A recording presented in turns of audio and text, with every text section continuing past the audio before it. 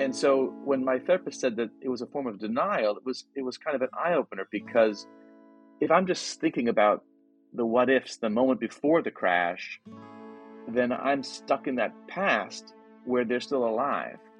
And in a way, part of my brain wants to be there because they're still alive, right? If I'm in that car before the crash, I'm with my living children. And even though it's horribly painful, there's a certain desire or temptation to be there. But being there is in denial, because I did make that turn and we were hit, and they're gone now. And that was helpful to me to realize, right, denial is not my friend, because denial means that I'm living in the past, and here I am in the present. And I'd rather be in the present, where I can mourn my children and live in a way that honors them and makes them proud, rather than being, trapped in a fantasy past. Hello, and welcome to Grief, Gratitude, and the Gray in Between podcast. This podcast is about exploring the grief that occurs at different times in our lives, in which we have had major changes and transitions that literally shake us to the core and make us experience grief. I created this podcast for people to feel a little less hopeless and alone in their own grief process as they hear the stories of others who have had similar journeys. I'm Kendra Rinaldi, your host. Now, let's dive right into today's episode. On today's podcast, we will be chatting with Colin Campbell. He is a writer and director of theater and film. His most recent book, and the one we'll be talking about today, is Finding the Words, Working Through Profound Loss with Hope and Purpose. And he also has a one-man show, which we will be talking about too. It's titled Grief, a One-Man Shit Show. So yeah, I already said the word shit right here in the intro, so you know it might be mentioned in the podcast as well. So welcome to the podcast, Colin. Thank you. Thank you so much for having me on. I am so happy you are here and grateful to, your contact person that reached out to have you on and sent me your book that I was able to read through and get to learn more about you, about your wife, Gail, and your story and your beautiful children who are the reason we are here today, Ruby and Hart. So we'll be sharing your journey of bereavement and grief and lots of other things throughout it. So let's talk about you. Tell me where you and Gail live at the moment, and we'll kind of navigate that way. Yeah, so we live in Los Angeles, the Silver Lake neighborhood of Los Angeles, and we've been living here for 23 years. So this is our first and only house we ever bought, and we love it here. So you've stayed there. How is it transitioning, living in a home now that Ruby and Hart are, have passed away? And by the way, let's clear that out. What word will we use? Pass away, die, transitioned? What word? I prefer died or killed. Actually, they were killed in a car crash by a drunk and high driver in June 12th, 2019. And it's a great question. Thank you for asking that. It is such a challenge. What do you do with their rooms, right? And the space that we're living in is just a constant reminder of them. And so at first it was so painful to be here. And we thought, maybe we need to move, but then how can we leave this home? Because it's filled with all these memories of Ruby and Hart. Every corner of it is special. And so I think that was a kind of valuable early lesson of leaning into the pain, because that's how we get to the joy of it, of the memories. So, first handling their rooms, we left them as they were the night of the crash. We were on a family trip out to Joshua Tree. Joshua Tree, for those of you who don't know, it's about 2.5 hours east of Los Angeles, the high desert. It's a beautiful little town attached to Joshua Tree National Park, which is an amazing, enormous park full of beautiful Joshua trees and these amazing rock clusters. And Ruby and Hart and Gail and I love to go there. We love to scramble on the rocks. They're just amazing climbing rocks. They're so fun. You just head out and have an adventure, basically, and get treated to spectacular views of the desert. And so over the years, we've been going there off and on, over and over again. And so in June of 2019, Gail suddenly thought, let's buy a vacation home there. And we thought, oh my God, that would be amazing. Could we really do that? And we looked at some properties and found one that we all loved. And we were so excited to have a place there of our own. And so the night of the crash, we were actually going there to our brand new vacation home because the next morning I was going to meet with the contractor to talk about building a pool out there and building an extension for Ruby and Hart. So it was a really beautiful, exciting moment for us in our lives that was then tragically cut short. So we came back from that trip, just Gail and I, to an empty home, and it was so terrifying. And like I said, we kept those rooms the way they were for about a year. We didn't really touch anything in them, and the rooms still had their scents. And then at a certain point, it felt like to us that we had sort of sequestered that portion of our life away. They were sort of locked away in their rooms in a way, and we wanted to spend more time in the rooms. We wanted to spend more time with their things, and so we started to use their rooms more and change things in their rooms. So instead of Ruby had a cork board, and we added to her cork board, and then we took a further step, which is even more sort of emotionally challenging, but potentially full of joy, which is we are now fostering to adopt two young children, a brother and sister. Oh, wait, that's new since your book, because in the book you mentioned It is. one girl that you had. Well, I shouldn't. Again, readers, you have to go in to know more. But so this is new. Okay, this is good to Yeah. hear. So yeah, it's all in process, of course. How life is. But I wrote the book, at the time that I finished the book, we had been fostering to adopt a teenage girl. And in the end, she opted not to. She said, no, I don't want to be adopted at all. I changed my mind.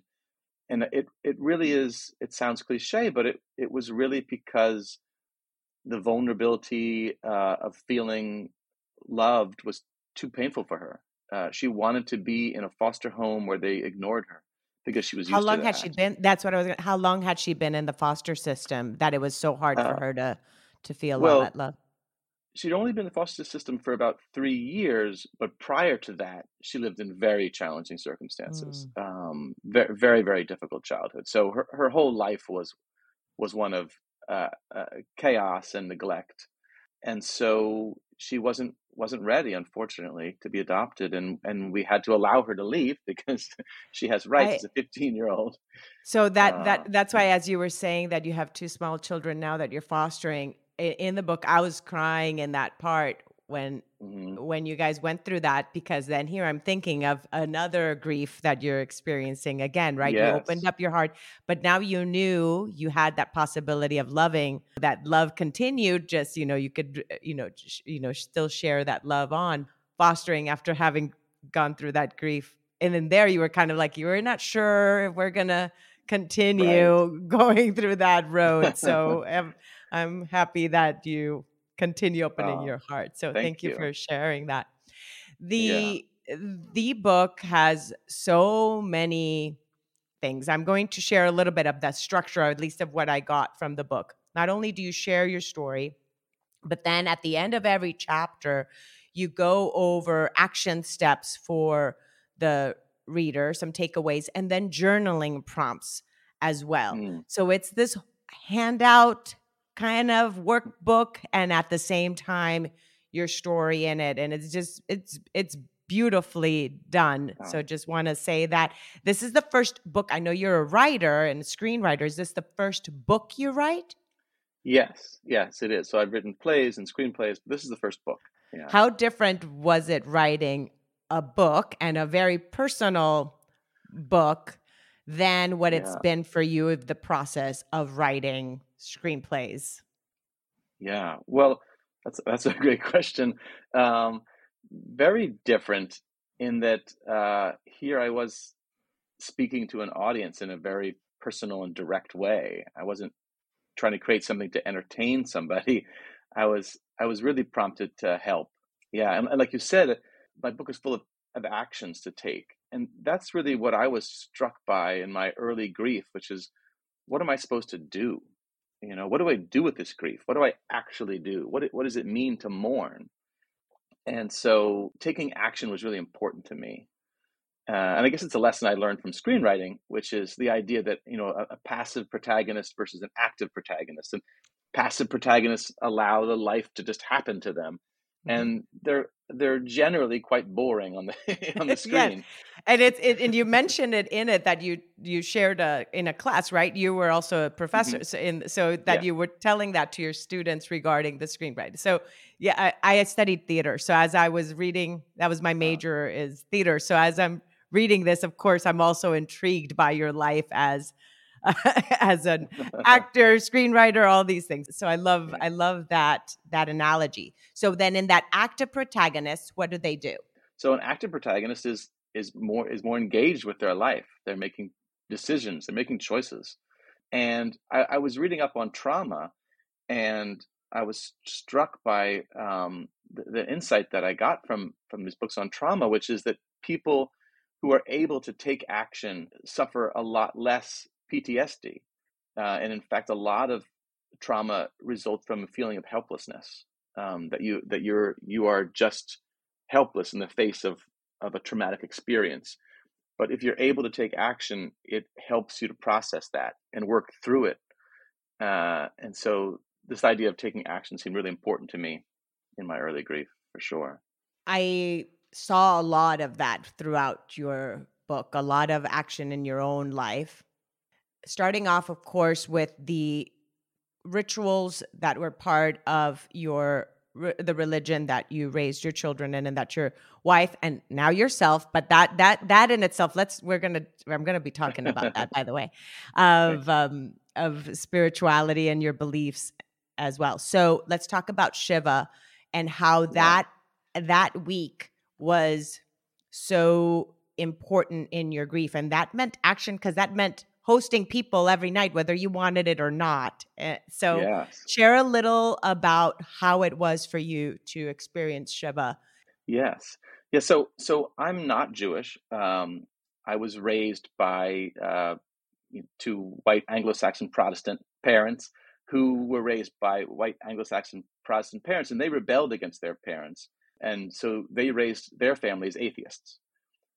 And I love being raised as an atheist, but it doesn't come with a lot of cultural rituals and cultural practices. And so when I married Gail, she's Jewish, and her Judaism meant a lot to her. And so we raised our children, Ruby and Hart, as Jews. So they were bar and bat mitzvahed, which means they're well, it's a big process that they have to go through to become essentially adults in the Jewish community. And I really helped them with that process. We learned how to read Hebrew together. Um, and it was very meaningful to me to be part of this community. So I actually really enjoyed being part of a temple, even as a non-believer. And our temple, which is called Ikar in Los Angeles, it's a beautiful temple, and they welcomed me as a atheist non-Jewish member. I really felt welcome there, and that was very beautiful. And then when Ruby and Hart were killed, my temple community really came to support us in a huge way. And so I didn't know how to mourn. I really didn't know anything about grieving, other than that it was terrifying. And so I really leaned into the Jewish practices. And for those of you who don't know, sitting Shiva is what Jewish people do when they lose a loved one. And what it means is, for a week, every night, your community comes and literally sits with you in your home, so hence sitting Shiva. And some prayers are said, and people bring food. And it was it was shocking to me to experience it on the inside, because it being struck with such monumental, terrifying grief, the last thing I wanted was to have a bunch of people come to my home. It seemed like, no, that's a terrible idea. I want to be left alone. But then something happened, which is I discovered that I really wanted to talk to all these loved ones. I wanted to talk about Ruby and Hart, and I wanted to talk about my grief. I'd been sitting, marinating all by myself. Well, Gail and I together by ourselves, marinating in this awful pain and just feeling like we were the recipients of it. It was just hitting us. And then here's a chance to actually express ourselves to other people. And it was so empowering. And I saw amongst my circle of friends and Ruby and Hart's friends, they talked also at Shiva each night. And to see these kids share their love of Ruby and Hart was so powerful. I was like, wow, this is necessary. And it was an eye-opener for me because it taught me so many lessons about grieving. It was like, oh, we have to talk about our grief. We have to share stories about Ruby and Hart. That's what grieving is. It's not about sitting all by ourselves and just feeling sad until we miraculously feel better, which is what I thought grieving was. So that was really an amazing eye-opener for me. There were several instances in the stories that you shared in the chapter of talking about Shiva, and one of them being how your brother wasn't able yet to share a story and how you kind of helped him guide a little anecdote of something. So if you can share that anecdote, because in that anecdote says a lot about the type of personalities you all have. You share that humor and dark humor were really big in your family and in your kids. So sharing a story that could be a little silly or dark. I think you guys were trying to scare the kids, right? Yeah. So it's sort of one of my favorite Ruby and Hart stories, and it's a little perhaps off color in a grief podcast, but I'll share it for sure. Which is, we would always go every summer to Maine, where my mom has this house by this lake, and it's a beautiful, beautiful place. But down the road, about a full mile down a dirt road, is an old cemetery, an old family cemetery, and some of the tombstones are literally from the 1700s, and they're covered in moss, and many of them have fallen over. Like it's if you could imagine like a terrifying small family cemetery, this is it. It's perfect, right?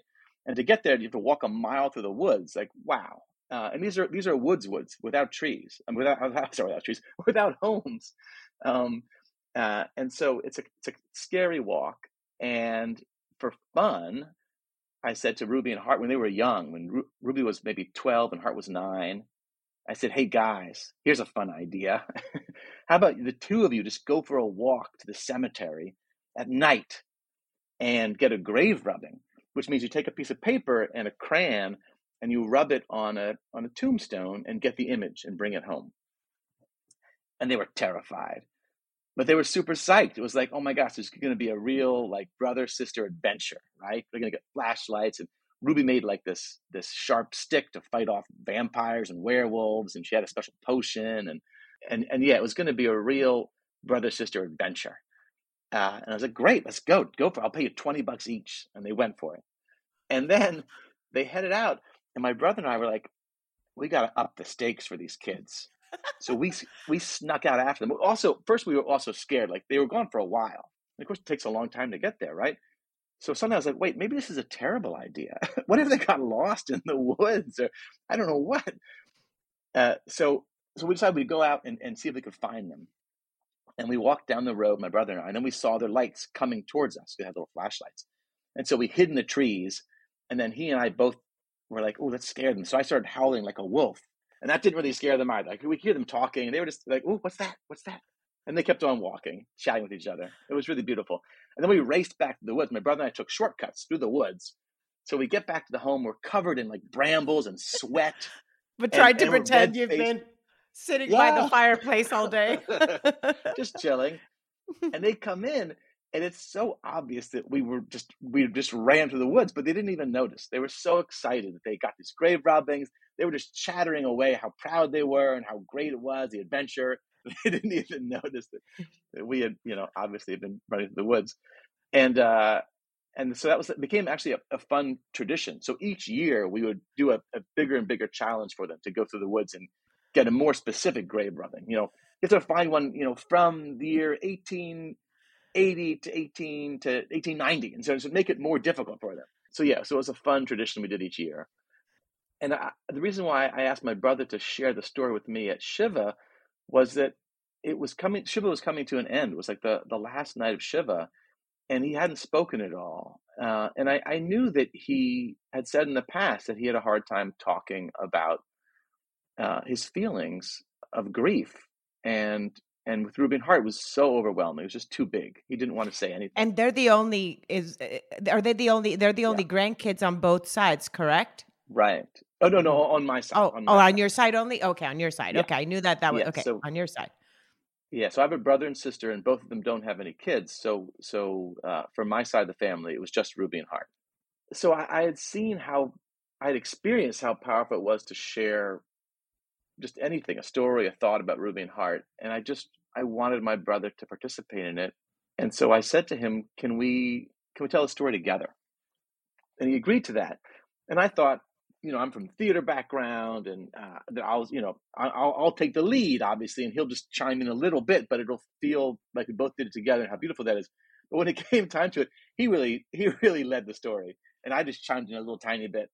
And afterwards, he said, he realized that if he let me, I would take over all the best parts, so he had to step up his game. So that was sweet. That's great. Yeah, and so I'm really glad sharing memories and saying their names is so important, and that's something that you guys made sure to tell your friends. And I want to talk about that. Something that I saw and that I witnessed in that and that you shared was how do you say it? Forward you were, and straightforward. Straightforward you guys are both. I don't know if you guys are both like that in general, or if your grief just kind of made you guys be more straightforward. But with sharing what it is you needed, and from your support team, from your family, as well as I love the letter writing component, Gail, before going to work, making sure this is a great tip for anybody when you read that chapter, just writing to your coworkers of what's happened and how you'd like your grief to be either respected, or that you want to be asked questions about your children, all these different things. But let's talk about that part of how you guys expressed to your friends and how you communicated what you needed from them in terms of your grief experience. Well, I think I've always been straightforward people, but for me personally, not about grief. I was not comfortable with grief, other people's grief, other people's pain. As I said, I had no experience with that. So in the past, if somebody else had a loss, I think I would generally have stepped back and, like, quote unquote, waited for them to reach out to me, right? Which is a classic thing that we experience as grievers, people holding back and not wanting to bother us. Meanwhile, we're left alone and feeling abandoned. And so I learned this very valuable lesson from Shiva, that I needed to talk about Ruby and Heart and my grief, and it gave me so much solace, and it's all that I was thinking about, But then when people came to visit me, I could see them walk through the front gate to our house, and they looked stricken and didn't know what to say. Like, they literally wouldn't know even to say hello, how are you, because it was too terrifying. What if that was going to upset me? What do you mean, how am I doing? How do you think I'm doing?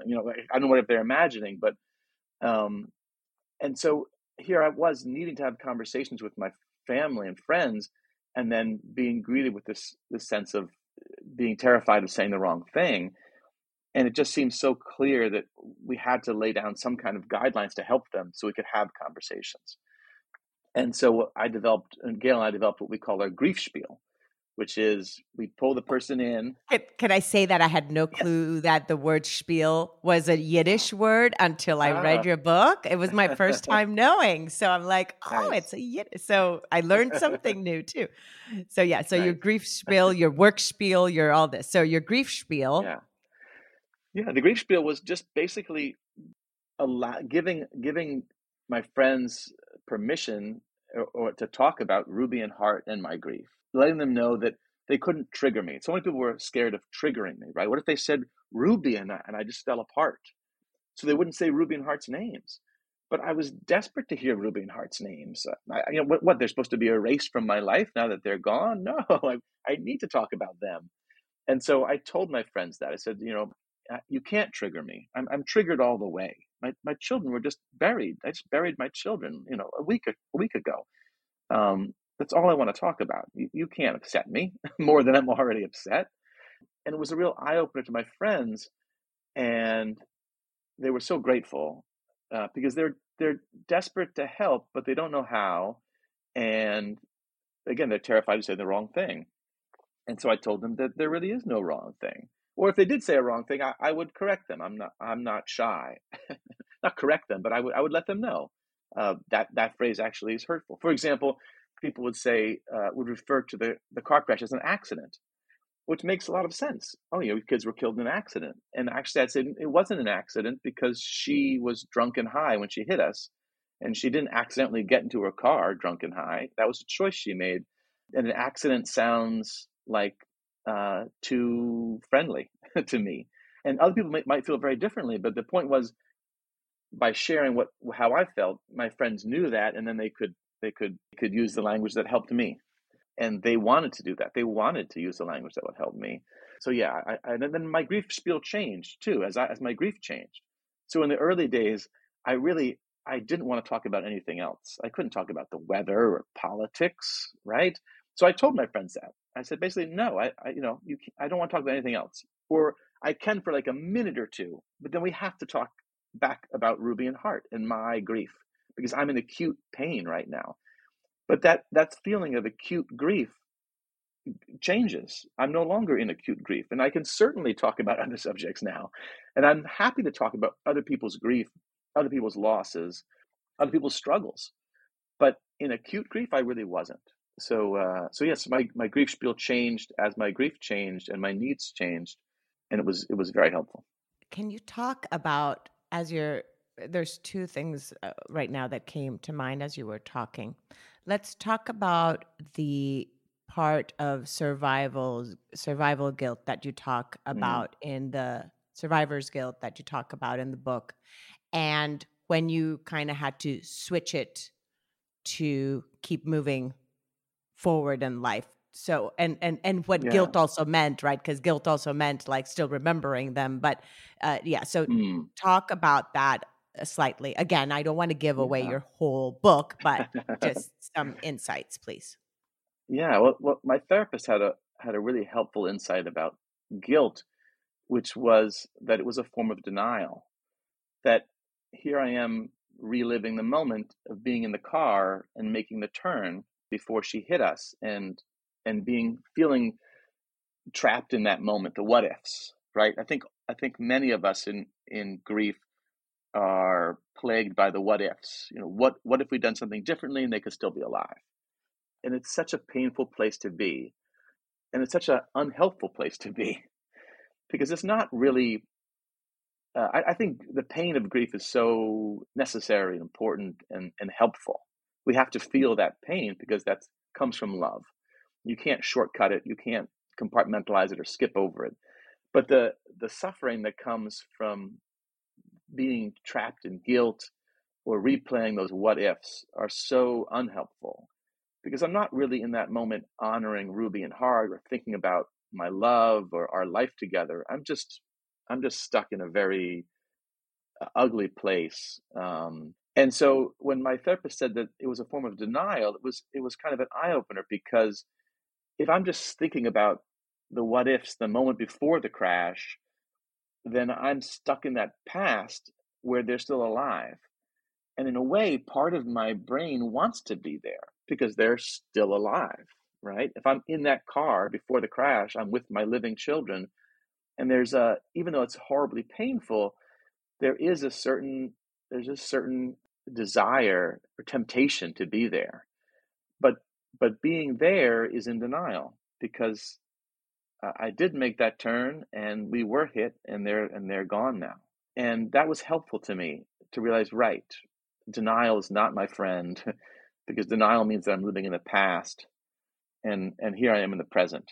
And I'd rather be in the present where I can mourn my children and live in a way that honors them and makes them proud, rather than being, trapped in a fantasy past. And their personalities and some of the things that you even share throughout the book of, was it Hearts but Bar Mitzvah, the things he said, you even share the Mm, speech he did there. Those yeah. also helped you. So they kept guiding you and teaching you even how to grieve with things they had said, even in the past, how you would just switch a few Yeah. words and it already made sense, even in your own grief, of something your own children had said or how they'd behaved in their life. So it's Yeah. so beautiful. Let's talk Oh, thank about you. the element of identity, because Mm, again, these were your two only children, you and Gail's yeah. children. So let's talk about the identity and the secondary losses that come with that aspect of no longer having your two children living now, and what that means in Yeah. the secondary losses of future. Yeah, if you don't mind Yeah. touching on that, even though I Yeah. know it's No. emotional. I get emotional even asking that question, but I know it's Uh, important to talk about too. it. Yeah. It is. It is. I think anybody struggling with grief, a big part of that is because it touches their identity. It's who they are. So if you lost your best friend, part of who you are is you're the best friend of this person who's now deceased, or you're the spouse of this person, or the sibling, or the child, or the parent. And uh, so we lose a real key element of who we are, and that's part of why we're in such profound grief and so much pain. And for me, I, I was I was a dad. I was Reuben Hart's dad. That's who I was, above everything else. You know, even above my wife's husband or my mom's kid. Like, I was Reuben Hart's dad. That's who I was.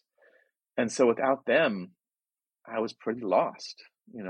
Who am I now? And I realized that it touches on everything.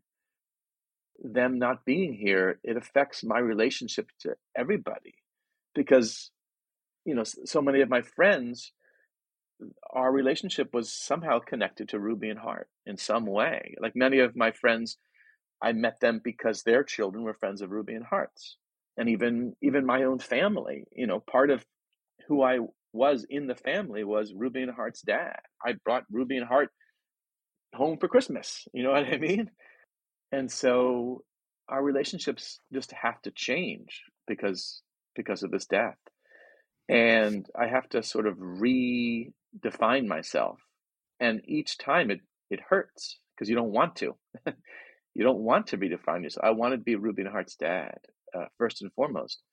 Of course, I am still Ruby and Hart's dad, I but was gonna say that. I just, I was gonna say it's right. still still are, but of course it's that aspect of not the, yeah.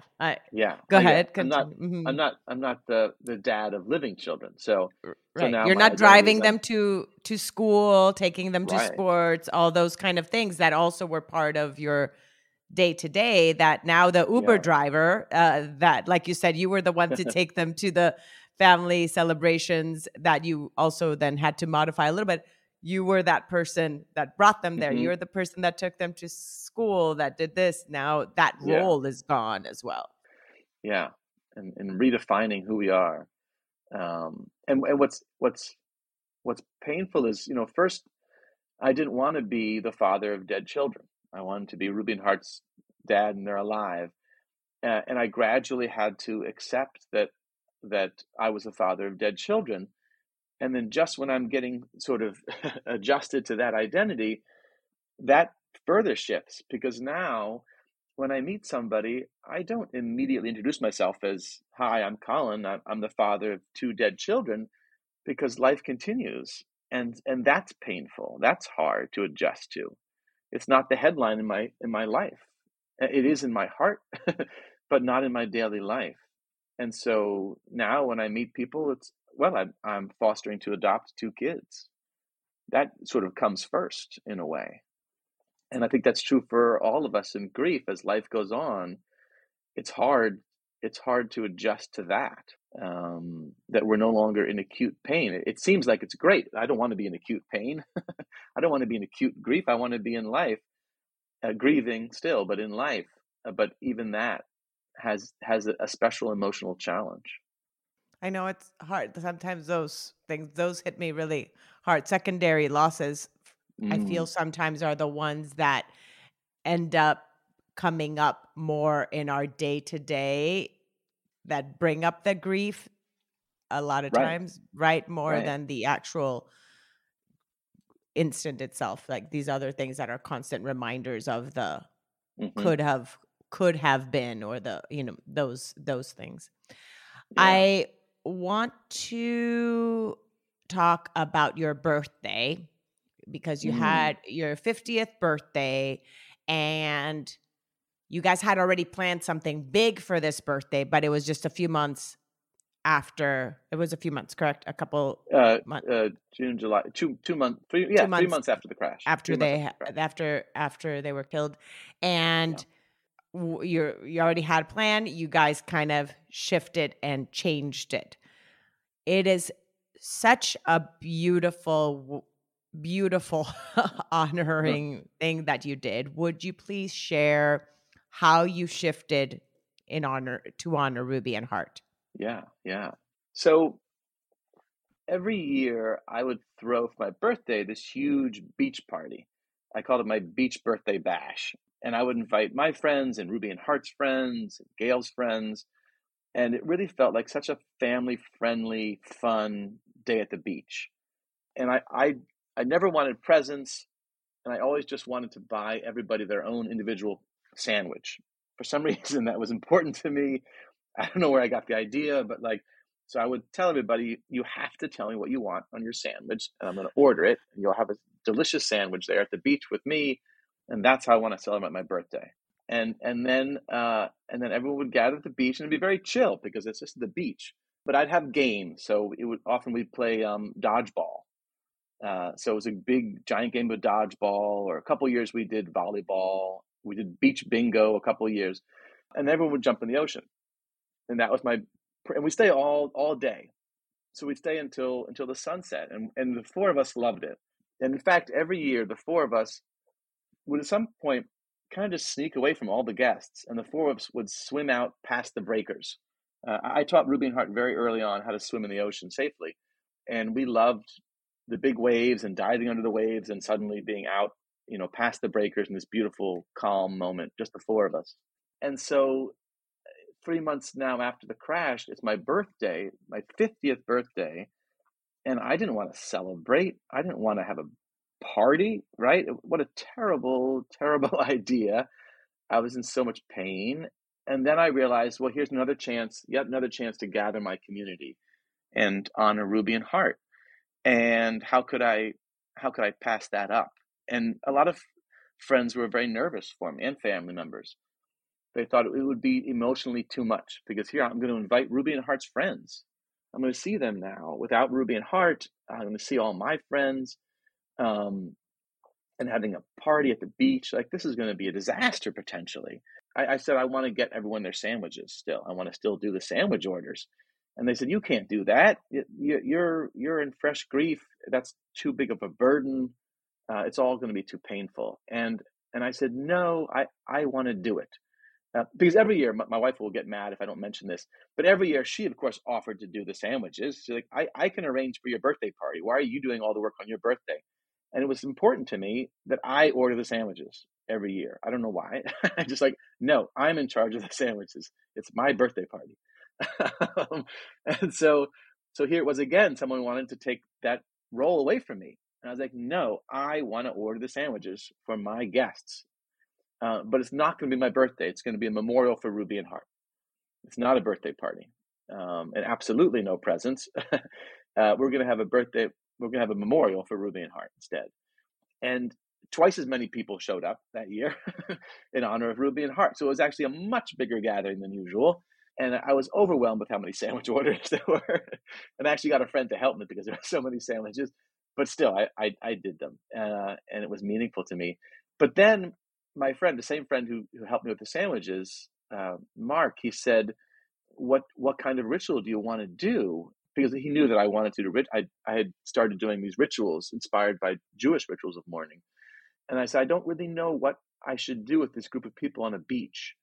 And he suggested, what if everybody bring a rock and we spell Ruby and Hart's names on the beach? I thought that would be beautiful. And we put the word out, and everyone brought rocks. Everyone really spent time and chose special rocks for Ruby and Hart. And even friends on the East Coast, they shipped rocks out. They went, found special rocks, and then mailed them to us to be part of the ceremony, which is really beautiful. So we had a big pile of rocks. And when the time came to spell out Ruby and Hart's names, people looked to me and said, how do we do it? How big should each letter be?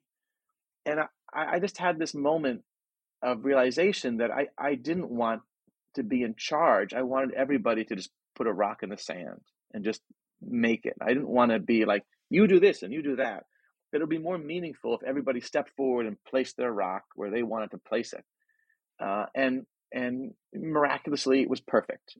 I don't know how it worked, but everybody made the exact right size letters so that all the rocks were used spelling Ruby, ampersand, Hart, and with a heart, I think, on either side. And all the rocks were used and was the perfect size. And we gathered around it and held hands and cried.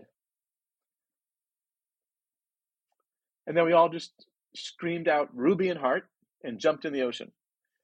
Because by then I really knew how important it was for me to hear their names out loud. And they all knew that. The crowd of people knew that. So all I had to do was say, can we all say Ruby and Hart? And then we shouted out, Ruby and Hart, we love you. And then we all raced into the ocean. And it was beautiful.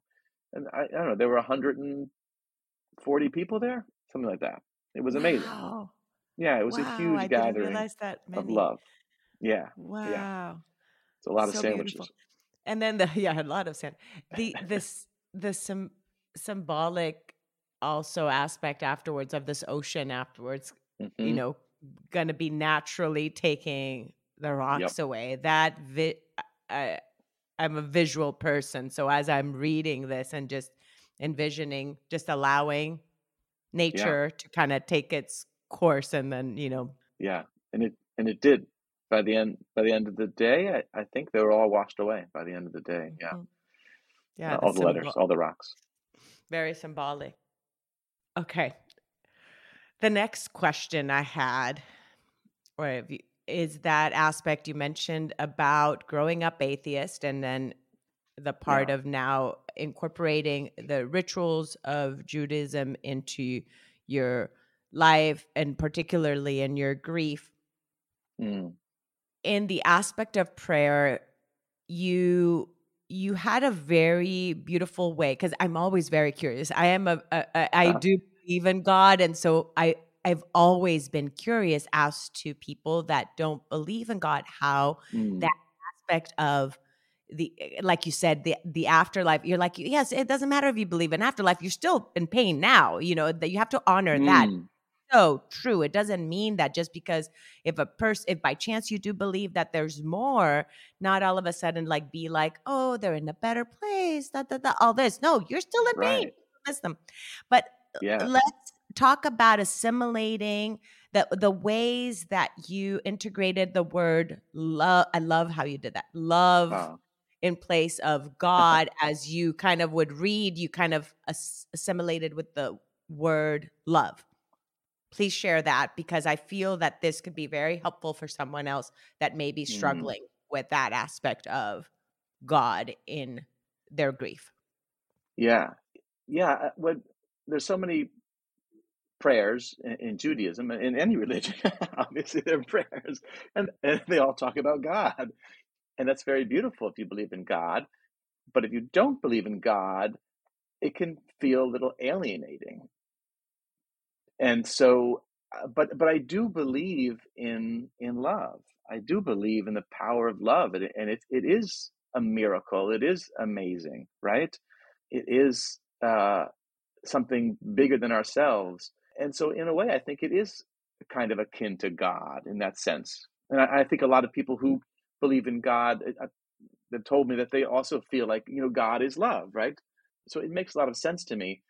And so for myself, sitting in synagogue all these years, uh, I replaced God with love, and I really do believe in there's that love is sort of permeates all of us, and it's this force. So it made a lot of sense to me. And then after Ruby and Hart were killed, those same prayers really, really made sense to me with love replacing God, and sometimes specifically the love I felt with Ruby and Hart. Our love, our love is sacred. Our love is bigger than myself and mysterious and a miracle. So yeah, sometimes I would just replace God with Ruby and Hart's love, and that helped me.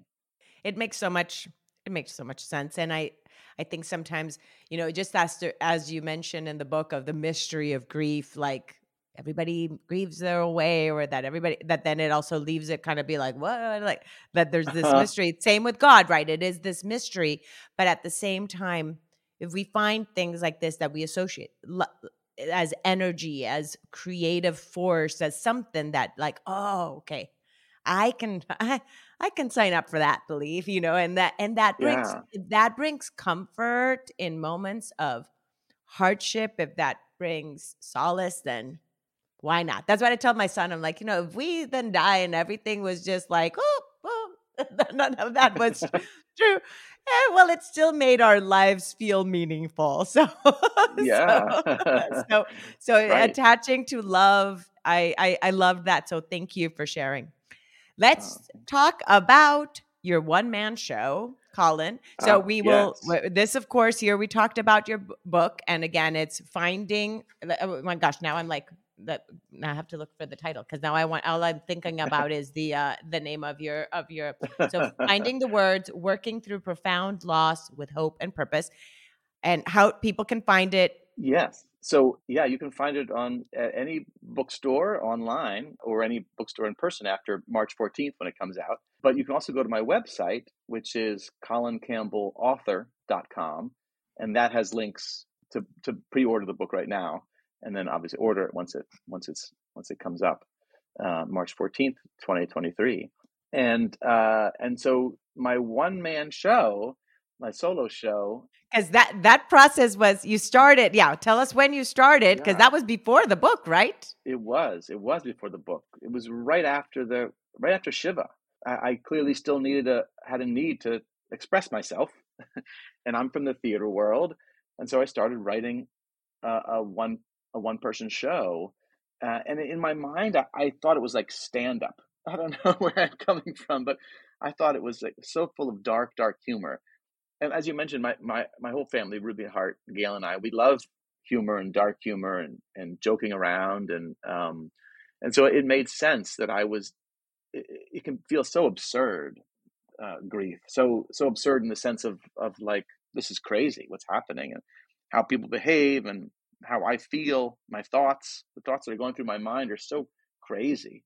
I just wanted to express that, and so I started writing this monologue, and it started off just being a couple of pages, and I showed it to my wife, and she said, you have to keep writing, I love this. And so I kept writing, and now it's a full length show, and I basically finished it about 5 months after the crash, and I was going to perform it, and I'm so grateful that I did not perform it then, because it was just too close. It was too raw. I couldn't get through, just reading it out loud without crying several times. And you don't really want to see some guy crying on stage. You don't want that. It's not necessary. So, uh, and I kind of would have been like that. But then the pandemic struck, so I couldn't perform it. So the whole world went into lockdown, and Gail and I actually went to Joshua Tree, to our home, which became our grief retreat. It's a place we feel close to Ruby and Hart because they love Joshua Tree, and so it's a little grief retreat. That's where we went to during the pandemic, when the initial lockdown, and I started writing the book because I couldn't do the show.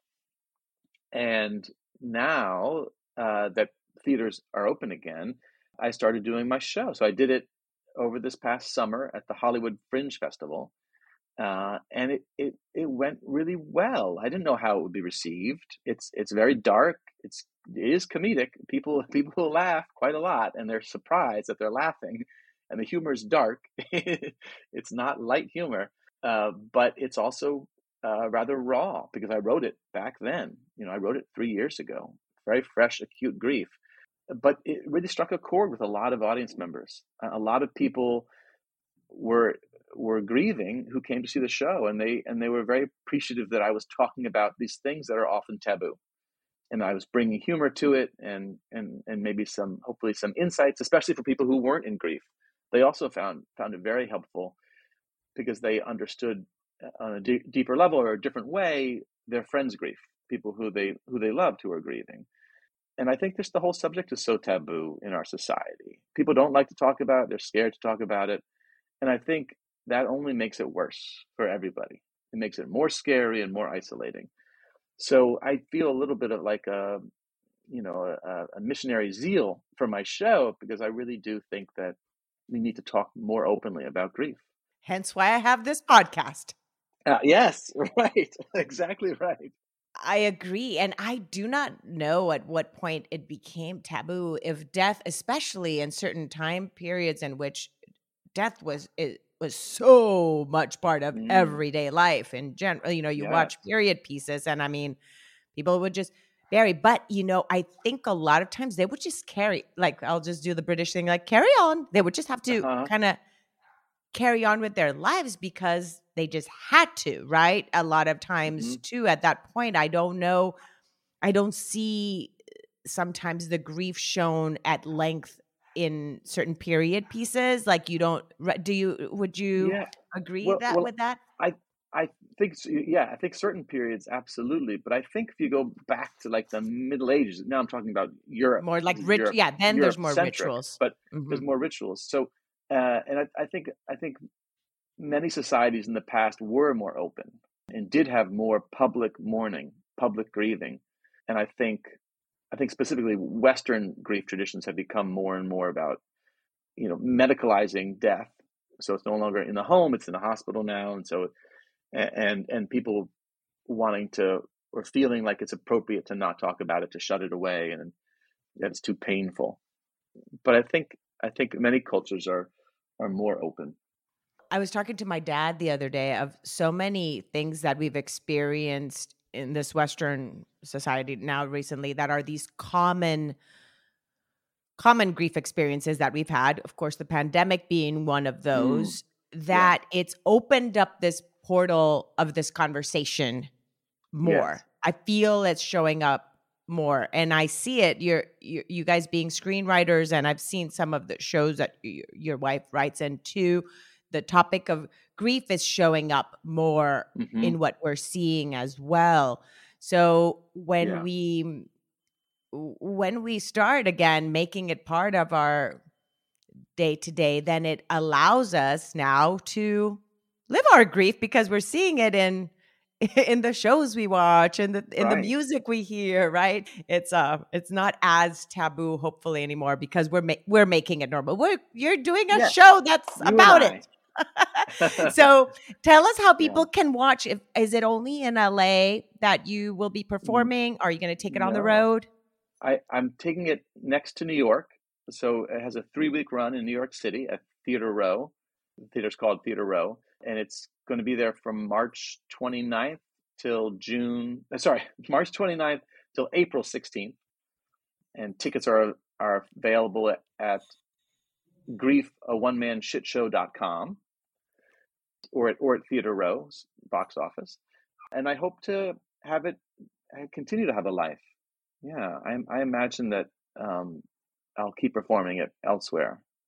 And you've already even done little pieces. I'm sure you'll write a screenplay about grief, because I know there was already little thing there that you had already written. Yes. With characters, of course, not your name, somebody else, Charles and what was the other? That's right. Some other name. Gwen. For Gwen. No, yeah, Gwen and Charles. So you're like, someday maybe that will be a show. Yeah. I want to ask you, is there anything else you'd like to share with the listeners that I have not asked you? Oh, I don't think so. This has been so wonderful. It's just a great, in-depth discussion about grief. I love it. This has been so nice.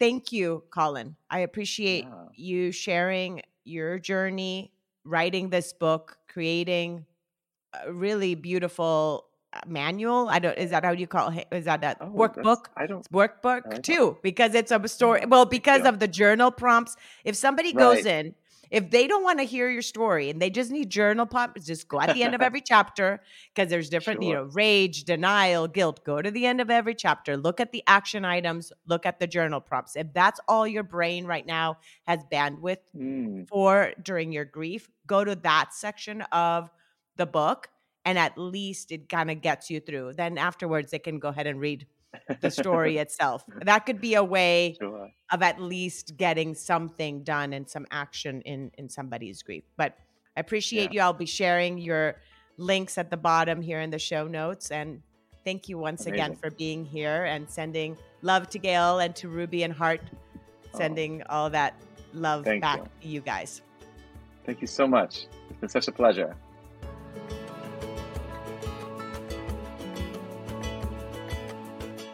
Thank you again so much for choosing to listen today. I hope that you can take away a few nuggets from today's episode that can bring you comfort in your times of grief. If so, it would mean so much to me if you would rate and comment on this episode. And if you feel inspired in some way to share it with someone who may need to hear this, please do so. Also, if you or someone you know has a story of grief and gratitude that should be shared so that others can be inspired as well, please reach out to me. And thanks once again for tuning in to Grief, Gratitude, and the Gray in Between podcast. Have a beautiful day.